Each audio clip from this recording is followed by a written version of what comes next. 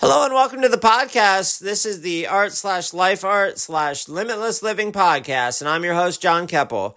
I want to thank you so much. If you've listened to the entirety of this book, this will be the final chapter of my book, The Art Flame, and I really appreciate it. I hope you will explore some of the other content that I have. My website is www.jonkeppel.com.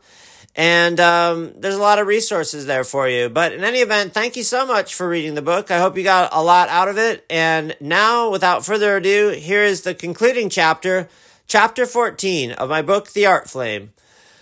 How do we work with this new art? The place to begin in these regards, I feel, is with mindfulness, heartfulness, and meditation.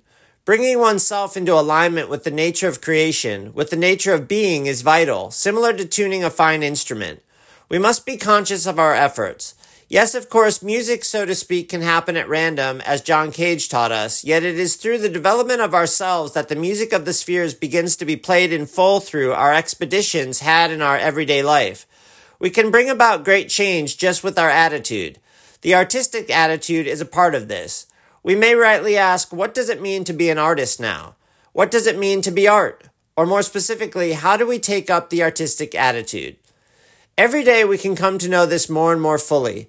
Meditation, even a simple practice of 10 minutes a day, can extremely open up the pathways of understanding oneself and others in seriously awesome ways. In this way, we become primed to interact with others as we ourselves are brought into alignment, right beings, centered, grounded, and lit, ready to fly in our own unique and miraculous natures. Just as artists of old had to know about reality in order to make an illusion of it, so too do birds know where the ground is when flying. We come to know the mystery more and more as we delve into our own power source of energy, feelings, thoughts, and emotions, and really come to understand things about ourselves, discover ourselves, which in the end was the purpose of historical art in my estimation. Self-discovery is within our grasp at all times, in all places. And let me say that I feel this new era and dawn of art as being the craft of life itself has the potential to truly be just that, a brand new era of how art is conceived of and also how it is enacted. It is not time yet, I feel, to begin to imagine just what that might actually look like, though that may be revealed over time. I am more just setting the table, so to speak, for what is to come. This is essentially the joining together of meditation with creativity to help bring about or conduce what it is we want to be a part of in the world. Some ideas that come to mind are activism, technology, science, as just a glimmer of how the artistic attitude may be practiced. There will be even spheres of knowledge and practice that have not yet been imagined, and they will be in line with art as a through-circulating phenomenon, a supra-sensorial, beyond-sensation phenomenon. I must tell you finally what it is truly that is important with art, that it be kind, that it be open, that it be true, that it be willful, that it not step down from its most powerful place. Gratitude, positivity, hope, love, and sheer brilliance comes forth naturally when we learn to let go of the negativity that is not even truly alive. The negativity is an illusion. Our sadness is real, but the negativity is not. We have the power of attitude to guide us.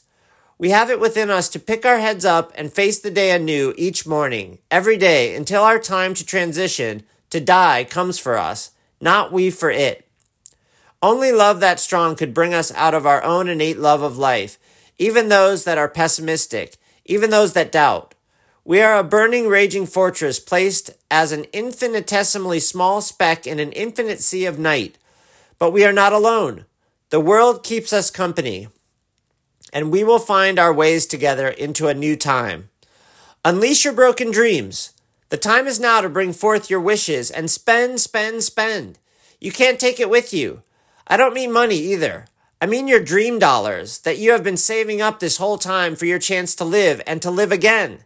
Use this writing as a moment to pivot and see within yourself that you are change itself and that there is no greater force in the entire universe other than your own beating heart. You are alive, goddammit, and you deserve to be heard. And what is more, you are the one to listen. Listen to yourself now and come to life finally. Be who you truly are. No more lies. No more shoveling it all around. Wake up. Be who you truly are and rise through the ash of the world to be born as the genius that you are, innately. For genius, like stardust, is inside of us all. Let it burn brightly. Thank you so much for listening to this book titled The Art Flame by me, Jon Keppel. I wrote it in 2018, and it's just now kind of finding its way into the world. These things take a long time for me in my life, and I just try to have the patience to stick with them through the many threads of my life and trying to find a through life of kindness, love, goodness, being, all the respect to all the people who make any kind of art out there.